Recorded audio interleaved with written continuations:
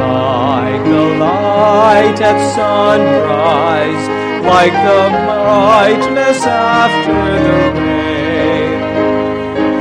Robed in splendor, is seated on his heavenly throne above. His glory fills the heavens, he is exalted over all. Yet God with an everlasting love. He is almighty, unchangeable God, King of kings, Lord of lords, robed in majesty. He rules and reigns for all eternity. Almighty, unchangeable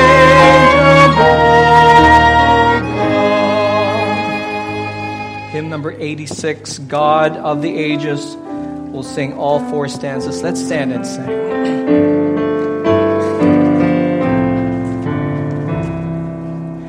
God of the ages, history's maker, planning a pathway, molding his past, shaping in mercy all that concerns us. Father, we praise you, Lord of the past. God of this morning, glad we your children worship before you, trusting in God. Teach us to always from us, quietly sovereign, Lord of our world. God of tomorrow, strong overcomer, Princess of darkness, own your command. What can harm us? We are your people, now and forever, kept by your hand. Lord of last ages, Lord of this morning, Lord of the future, help us we pray. Teach us to trust you, love and obey you. Crown you each moment,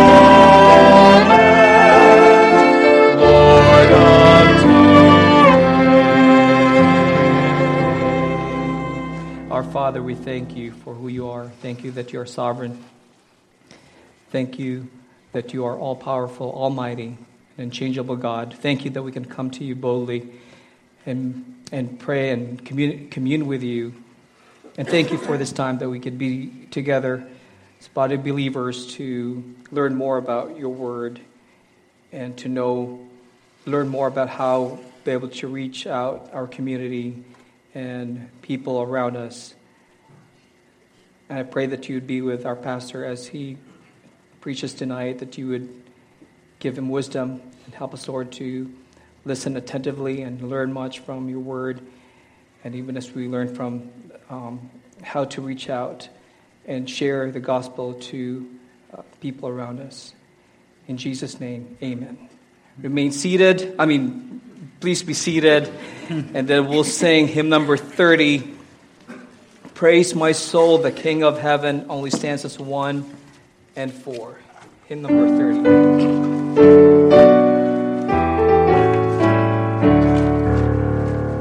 Praise my soul, the King of heaven. To his feet thy tribute bring. Ransom you, restore, forgive them. Evermore his praises sing.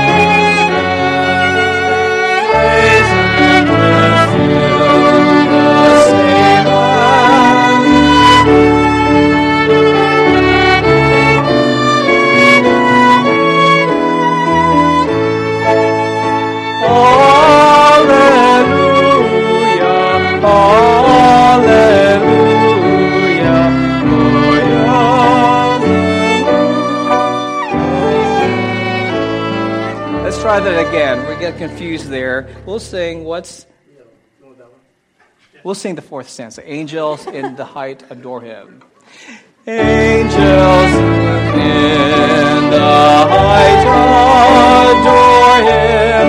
Ye behold him face to face. Saints triumphant bow before him. Gathered in from every race. Alleluia, alleluia. Praise with us the God of praise.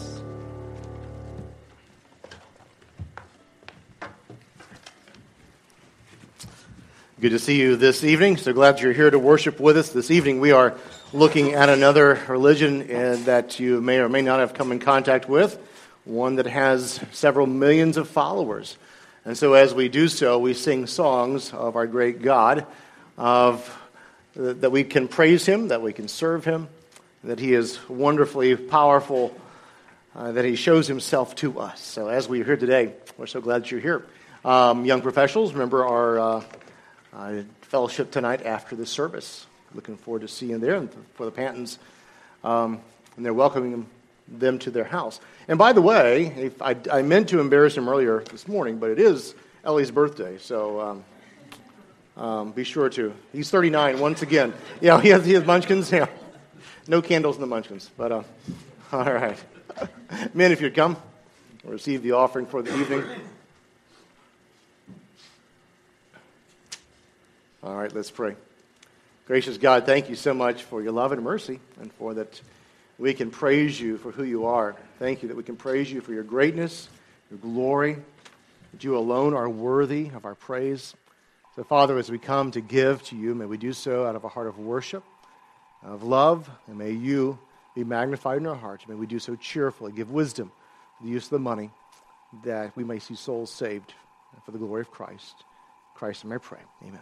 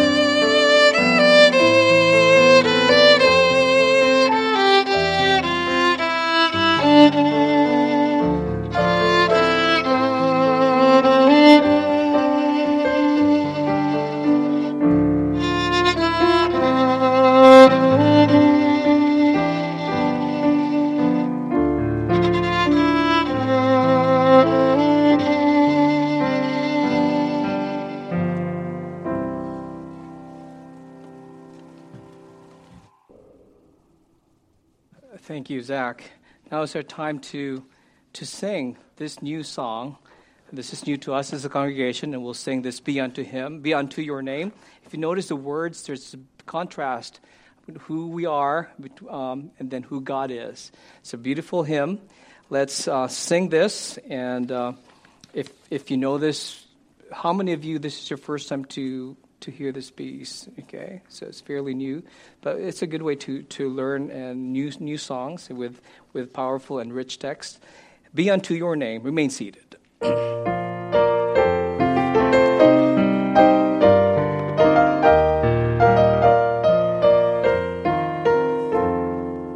We are a moment, you are the ever, Lord of the ages, God before time. We are a vapor, you are eternal, love everlasting, reigning on high.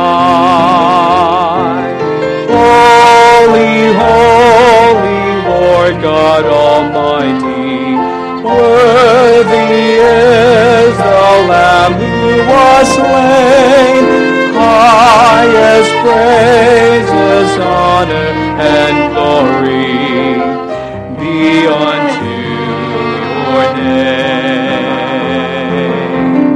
Be unto your name. We are broken, you are the healer, Jesus Redeemer, mighty to save. You are the one song we'll sing forever, bowing before you, blessing your name. Holy, holy, Lord God Almighty, worthy is the Lamb who was slain. Highest praises, honor, and glory be unto your name. Be unto your name. Holy, holy, Lord God Almighty, worthy is the Lamb who was slain. Highest praises, honor, and glory be unto your name. Holy, holy, Lord God Almighty, worthy is the Lamb who was slain. Highest praises, honor, and glory be unto your name. Be unto your name. Be unto your name. Be unto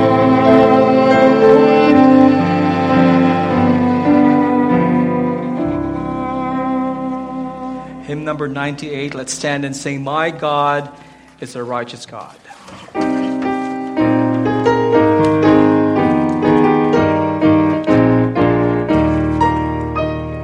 Jesus knows my every deed and deed.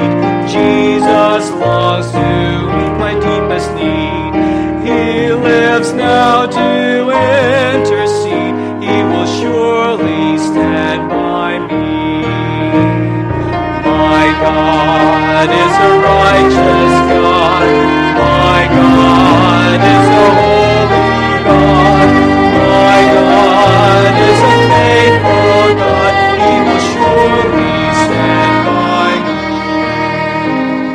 Jesus' love has drawn my heart to Him. Jesus' love has washed away my sin. His word makes me joy within. He will surely stand by me.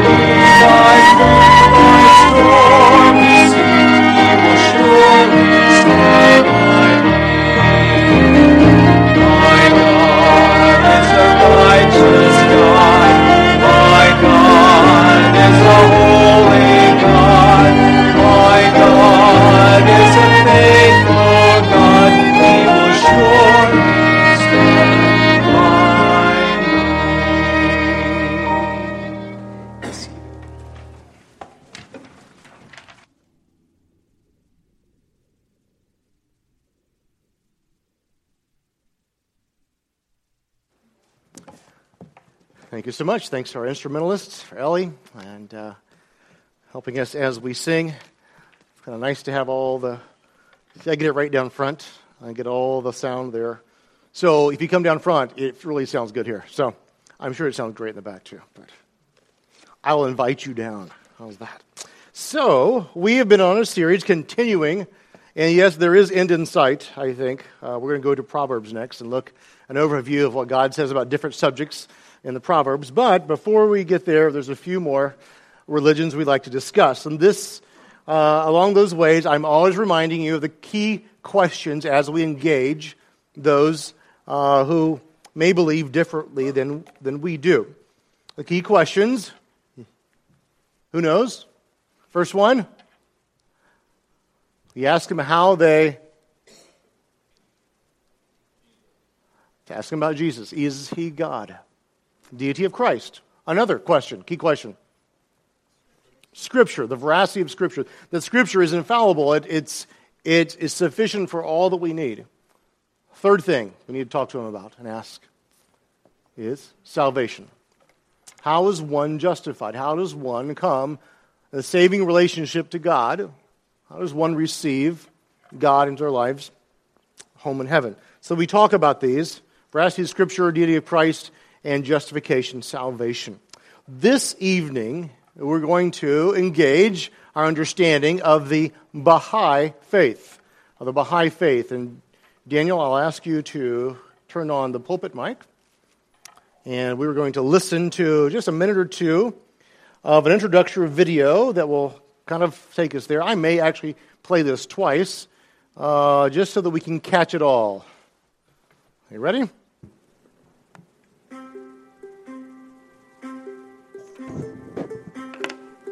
Throughout our history, God has sent to humanity educators, known as manifestations of God. The teachings they provide have enabled mankind to advance spiritually and embraced arts and sciences. These manifestations have included Abraham, Krishna, Zoroaster, Moses, Buddha, Jesus, and Muhammad. Baha'u'llah, the latest of these messengers, explained that the religions of the world come from the same source and are in essence successive chapters of one religion from God. Baha'is believe the crucial need facing humanity is to find a unifying vision of the future of society and of the nature and purpose of life. Such a vision unfolds in the writings of Baha'u'llah. Baha'is believe in the oneness of God and religion, the oneness of humanity and freedom from prejudice, the inherent nobility of the human being, the progressive revelation of religious truth, the development of spiritual qualities, the integration of worship and service, the fundamental equality of the sexes, the harmony between religion and science, the centrality of justice to all human endeavors, and the importance of education. Baha'is try to define their inner lives in accordance with the teachings of Baha'u'llah. The community to which they belong is one of learning and action. Baha'i communities are free from any sense of superiority or claim to exclusive understanding of truth. Baha'is share a common goal of serving humanity. It is a community that strives to cultivate hope for the future of humanity, to foster purposeful effort, and to celebrate the work of all those in the world who strive to promote unity. One more time. I want you to understand. Now, this time, listen with a lens, not of, this is new, but a lens of the gospel. And think again. Throughout our history, God has sent to humanity educators, known as manifestations of God. The teachings they provide have enabled mankind to advance spiritually and embraced arts and sciences. These manifestations have included Abraham, Krishna, Zoroaster, Moses, Buddha, Jesus, and Muhammad. Baha'u'llah, the latest of these messengers, explained that the religions of the world come from the same source and are in essence successive chapters of one religion from God. Baha'is believe the crucial need facing humanity is to find a unifying vision of the future of society and of the nature and purpose of life. Such a vision unfolds in the writings of Baha'u'llah. Baha'is believe in the oneness of God and religion, the oneness of humanity and freedom from prejudice, the inherent nobility of the human being, the progressive revelation of religious truth, the development of spiritual qualities, the integration of worship and service, the fundamental equality of the sexes, the harmony between religion and science, the centrality of justice to all human endeavors, and the importance of education.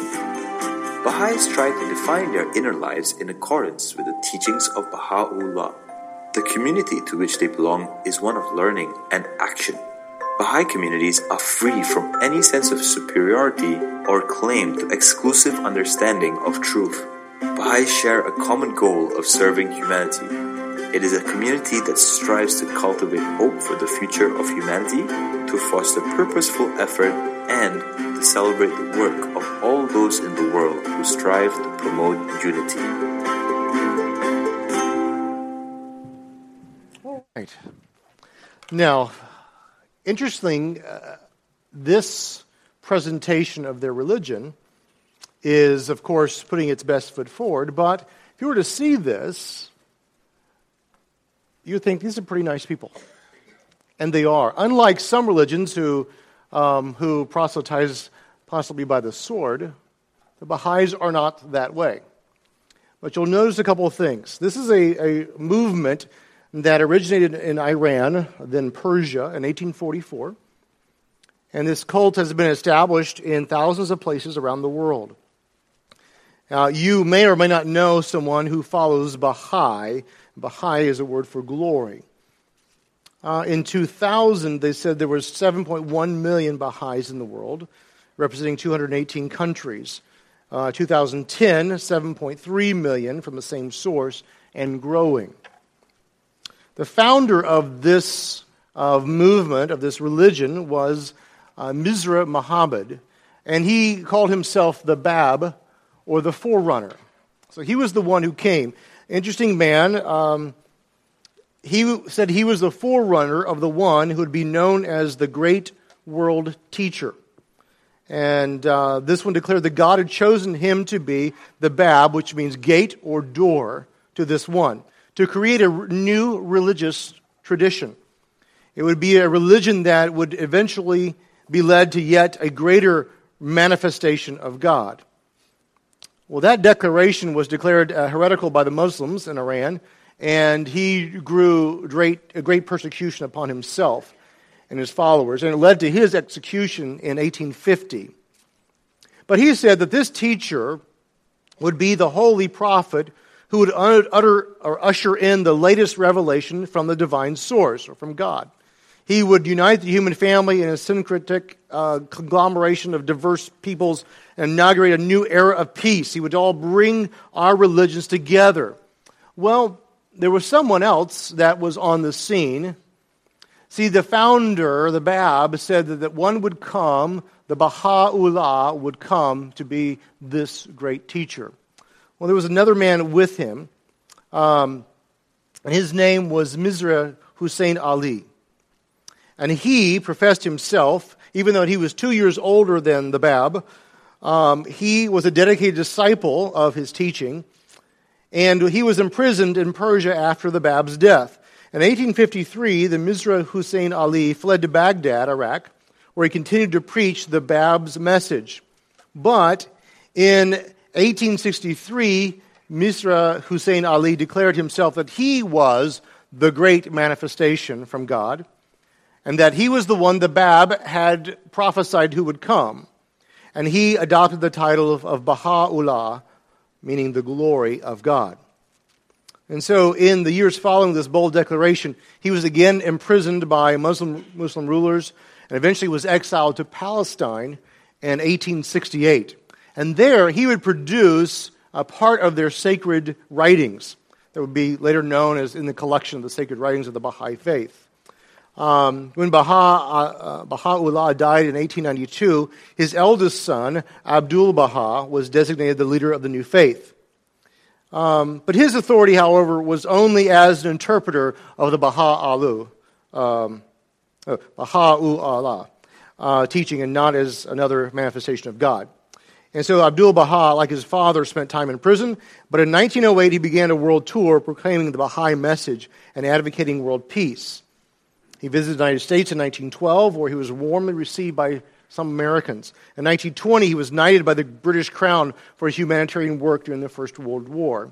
Abdu'l-Baha, the son of Baha'u'llah, died in 1921 and was succeeded by his grandson, the Shoghi Effendi, as the guardian of the Baha'i faith. And he died in 1957 after establishing the Universal House of Justice in Haifa, Israel, near Mount Carmel. I missed it when I was there. And this stands now, even now, as a permanent governing body for the Baha'i international community. So, you have the Bab, you have the Baha'u'llah, you have Abdu'l-Baha, and then you have the Shoghi Effendi. And then, now, we'll talk about the leadership there. Well, let's look at their sacred texts. They have the Most Holy Book and the Book of Certitude. And this was by Baha'u'llah. And then the writings of the Bab are considered sacred. The writings of Abdu'l-Baha, the son, and then the Shoghi Effendi, the grandson, are also considered authoritative. So these sacred texts are entered into the faith of Baha'i. Now, they are very respectful of other scriptures. They're respectful of other religious traditions, such as the Bible for the Jews and Christians and the Quran for the Muslims. So they respect these. Nevertheless, they regard the holy writings of the Baha'u'llah and the Bab as the most supreme revelation from God. They're not very well branded. You'll see a 5-pointed star, but you'll also see a 9-pointed star as a symbol. The star is not really a part of their teaching of the Baha'i faith, but is commonly used as an emblem representing 9 because the association of the number 9 with perfection, unity, and Baha. And it comes from the Shoghi Effendi said the Baha'is reverence this for 2 reasons. First, because it's considered by those interested in numbers as a sign of perfection. Secondly, consideration, which is a more important one, that is the numerical value of Baha. So 9, the 9-pointed star. Another symbol that you will see is the ringstone symbol. This is this one right here. The ringstone symbol was designed by Abdu'l-Baha, so Baha'u'llah's successor and his son. And it's the most common symbol found on rings worn by Baha'i. So you might see someone with this symbol, and you will know they're of the Baha'i faith. It's on necklaces also, book covers, paintings. You'll see 2 stars on either side. Lower lines represent humanity, the world of creation. Upper lines, the world of God.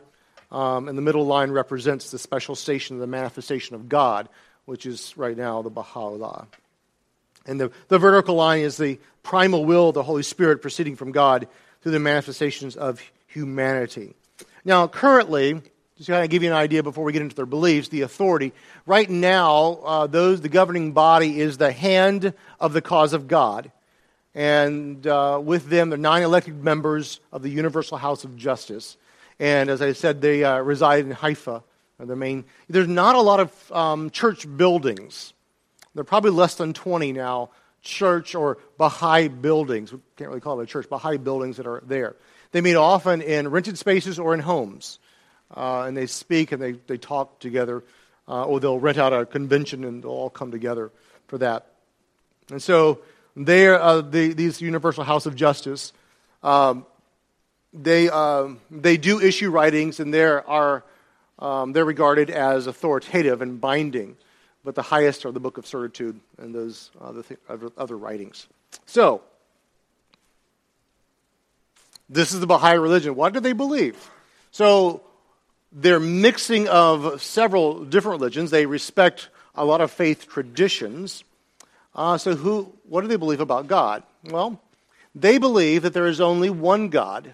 There is no Trinity. And even though individuals of different religions pray to their God, it really is only the one God.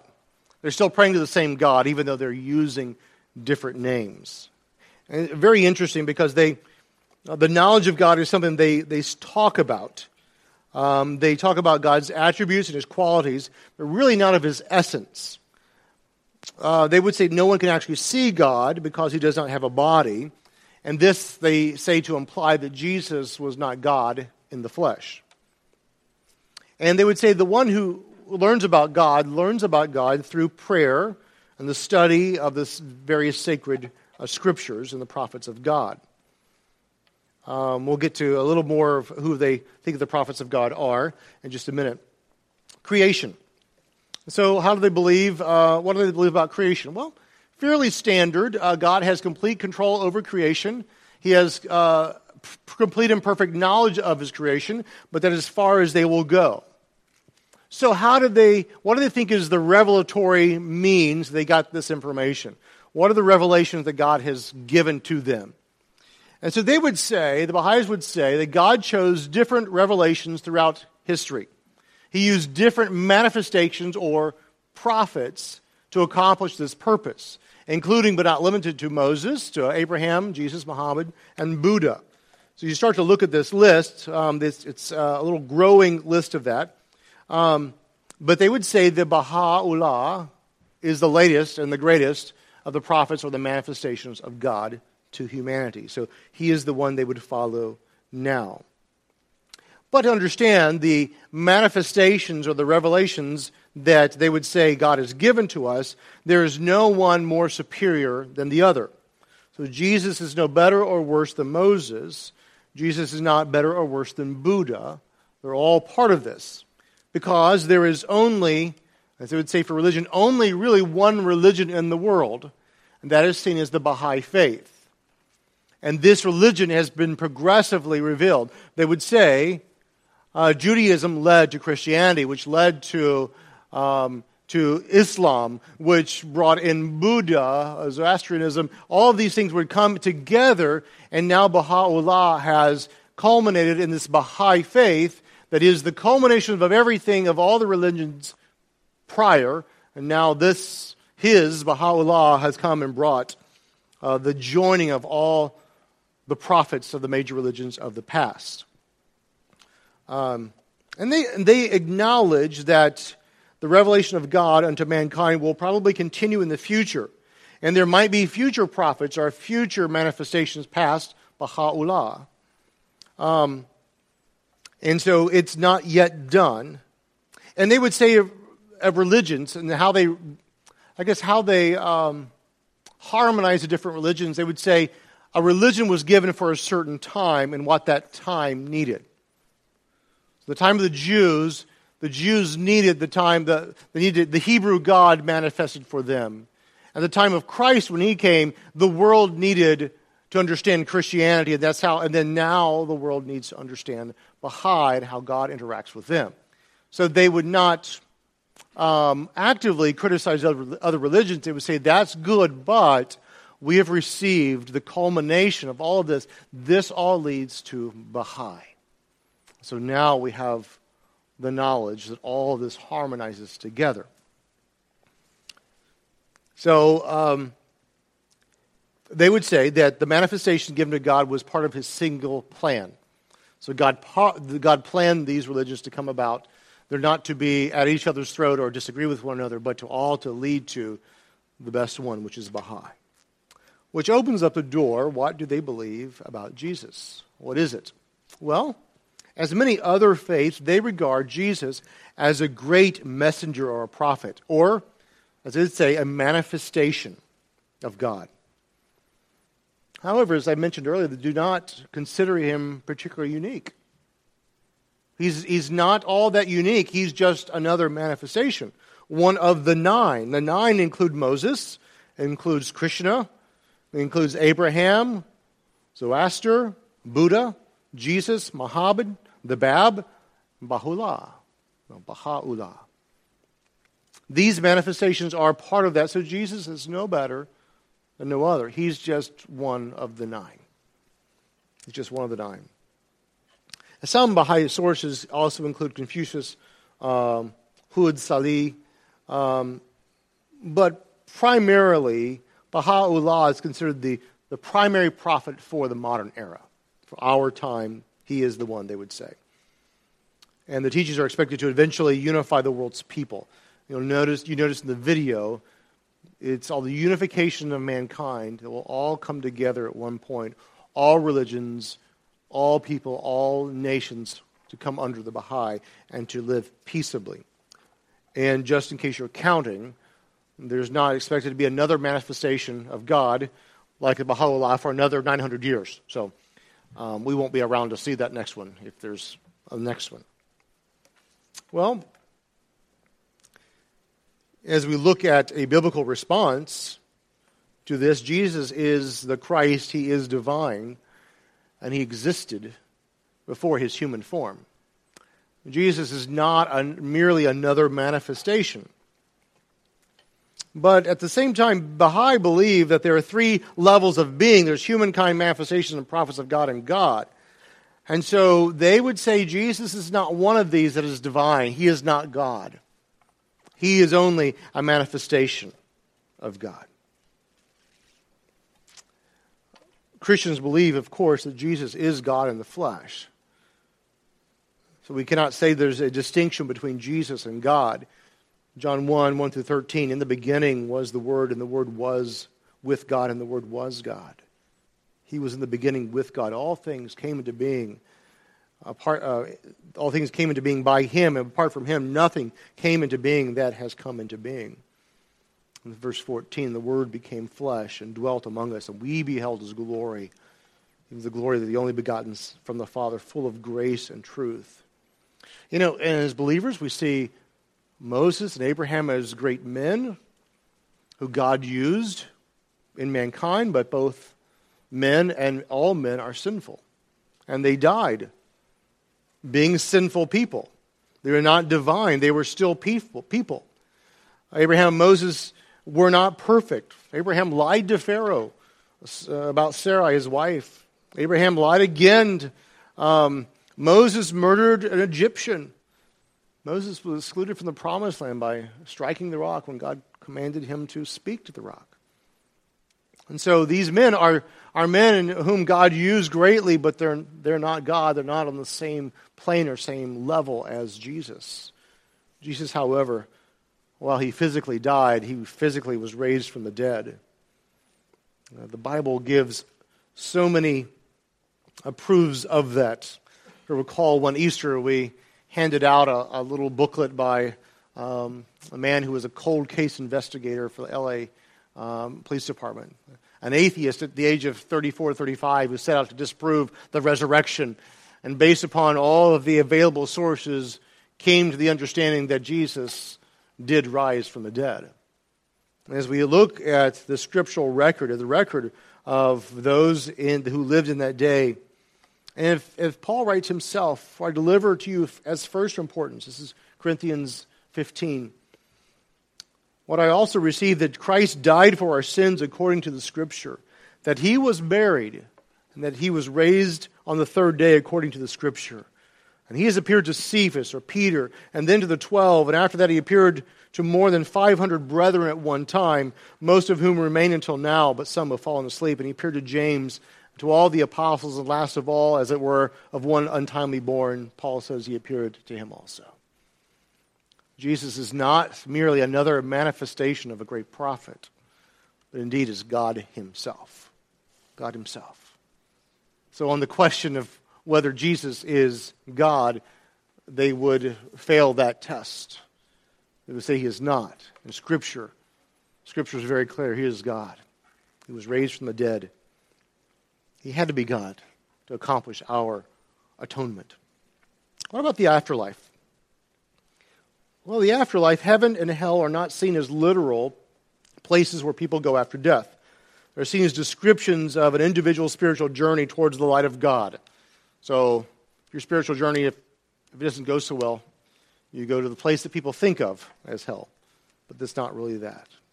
The soul makes that journey toward different worlds in the afterlife, they would say. The nature of mankind, man in sin. The physical desires, they would say, of humans are not evil or bad. Everything that God has created is good. And so sin is not a thing that is evil. It is wrong choices are made. And so you would we would seek to rid your life of wrong choices. And they definitely have wrong choices. And they would, interestingly enough, unless it's changed in the last several months, they would be against homosexuality and homosexual marriage. They would invite them to come in and to come and be part of their assembly and to learn of them, but to be a member of the Baha'i faith, they would not let them if they were practicing homosexuals. So they believe in wrong choices, but these are not seen as a sin that would condemn one to hell, because there is no hell. It's just a bad path of your spiritual journey. What they see is the ultimate goal of Baha'i is the unification of humankind. That they desire through their religion to build a peaceful and a loving global society. And they believe that this is possible as they seek to spread the Baha'i faith. And as you watched the video earlier, there are many things that you would say, that's good. I'm glad they were doing that. There's things that you would say that those are worthwhile or worthy goals. Equality, of peace, of unified in world peace and government and things that would come, and so no one would fight anybody else and say, well, those are wonderful things. We know it's not going to happen until Jesus returns. But things that you would say would cause people to be attracted to the Baha'i faith. I mean, we have a natural aversion, most of us, to conflict. We like peace. Not everybody. I've known people who like conflict. But they want that beautiful, loving, global society. And they do that through, as stated in the video, the full equality of men and women, of taking away all forms of prejudice, the oneness of religion, and a universal religion. So their goal is to unify all of the religions together. The taking away of extreme poverty and wealth. So they don't want anybody on the edges. They will take care of those in poverty, but they don't want to have extreme wealth, extreme poverty. We want to come bring it to the middle there. Universal education. Everyone should have an opportunity to learn, to read. Individuals, the power of the individual to seek truth for themselves, they would champion that. Part of the unification of mankind. And they desire to form a commonwealth of nations that cooperate and are in harmony. And they desire also, you saw the last one, the true unification, the recognition of religion and science, or scientific knowledge, that we understand they're in harmony. And so as you look at these, they have these core principles, of which the things I stated earlier are made up. The unity of God, meaning all religions, same God. The unity of religion, so all religions who cooperate now, since there are all of the same God. And the unity of humanity, because we are taking away any differences, we should unify together in the common good of all man. And as we look at that, we have to examine from a biblical viewpoint that while Jesus was sinless, while he was made to be sin for us, the recognition of there is that we are sinful. It is not a pattern of wrong choices. We indeed, because of Adam, and we compound it every day, almost every moment, we sin as well. And so there is no true unification until the heart is joined in the right relationship with Jesus Christ. And until the return of Christ to set all things right, we will not have that peace. And obviously we do not see Buddha or Muhammad or any other prophets as being a prophet from the one true God. We see them as normal human beings in need of a Savior. We understand these prophets all physically died. Muhammad died in 632 A.D. There are various dates for the death of Buddha, of others, Krishna. All of these have come and gone. Even the Baha'u'llah has come and gone. He died in 1892.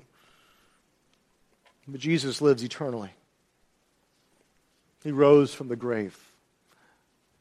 He said to Thomas, "Here, touch my side, touch my hand, see the wounds. Thomas said, "My Lord and my God." Jesus manifested himself as alive as he broke bread with the two disciples on the road to Emmaus. So we have a risen Lord. A risen Lord. And so we have the God of the ages. The God of the ages, and that we serve. Interesting things, just a few tidbits of the Baha'i faith. Well, because it began in Iran, has been very much persecuted by Muslims, and especially since the overthrow of the Shah of Iran, and from the mullahs there, Khomeini and the Ahmadinejad as the prime minister past and all the future. They've been a lot of persecution. And so it's ironic that the religion that started in Iran is the one that they most persecute. There are regularly people of the Baha'i faith who are executed. And so while we would not desire that to happen, understand in religious persecution across the world, they are a part of that. So, how do you start to engage some of the Baha'i faith? Okay? Respecting that a lot of their religion sets lofty goals for them and for the world, but understanding also that the reference point that they have is not our reference point. We have one writing, complete Word of God that's infallible, and they would say many writings are useful. And so it begins in prayer. Engaging them, as in other people of other religions, really begins in prayer.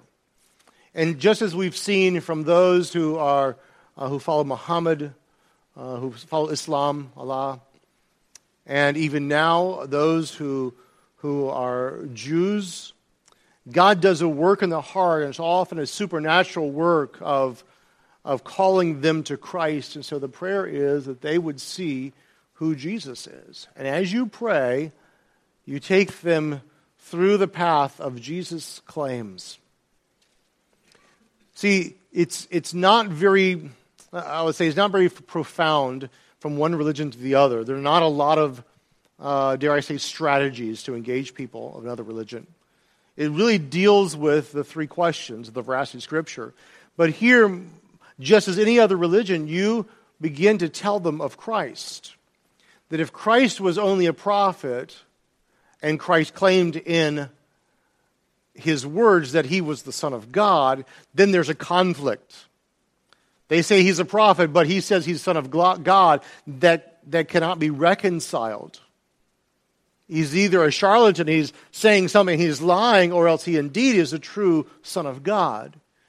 And so you take them through the path of taking them through Scripture.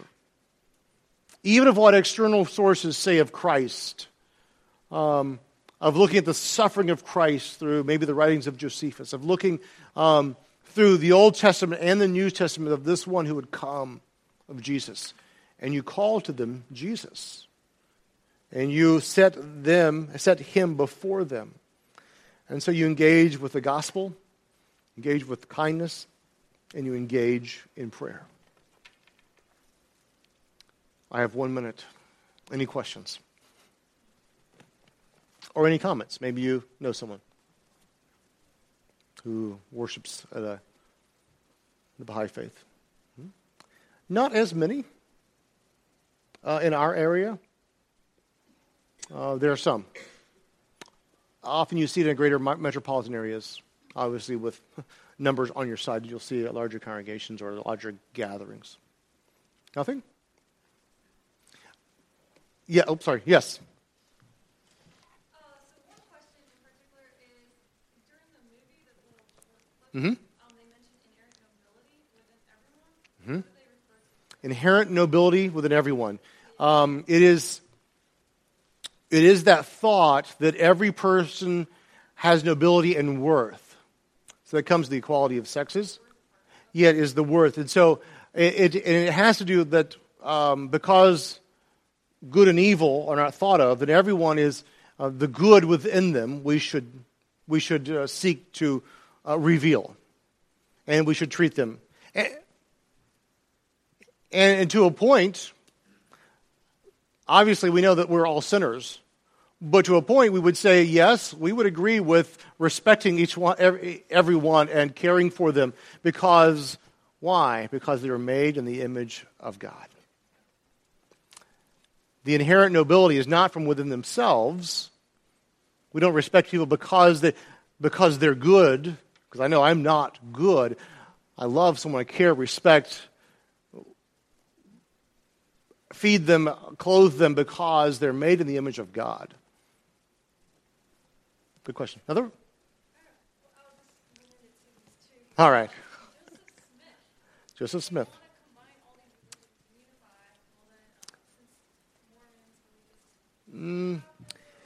I did not see anything of the combining of Mormonism.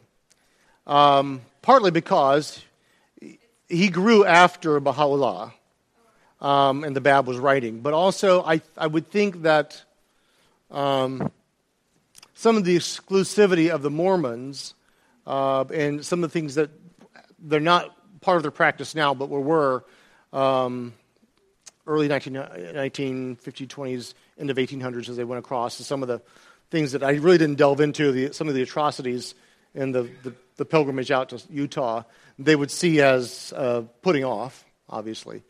But I think the main reason is because it was not as well established, and it's not that it doesn't fit into their history of the manifestation of the prophets. Yes.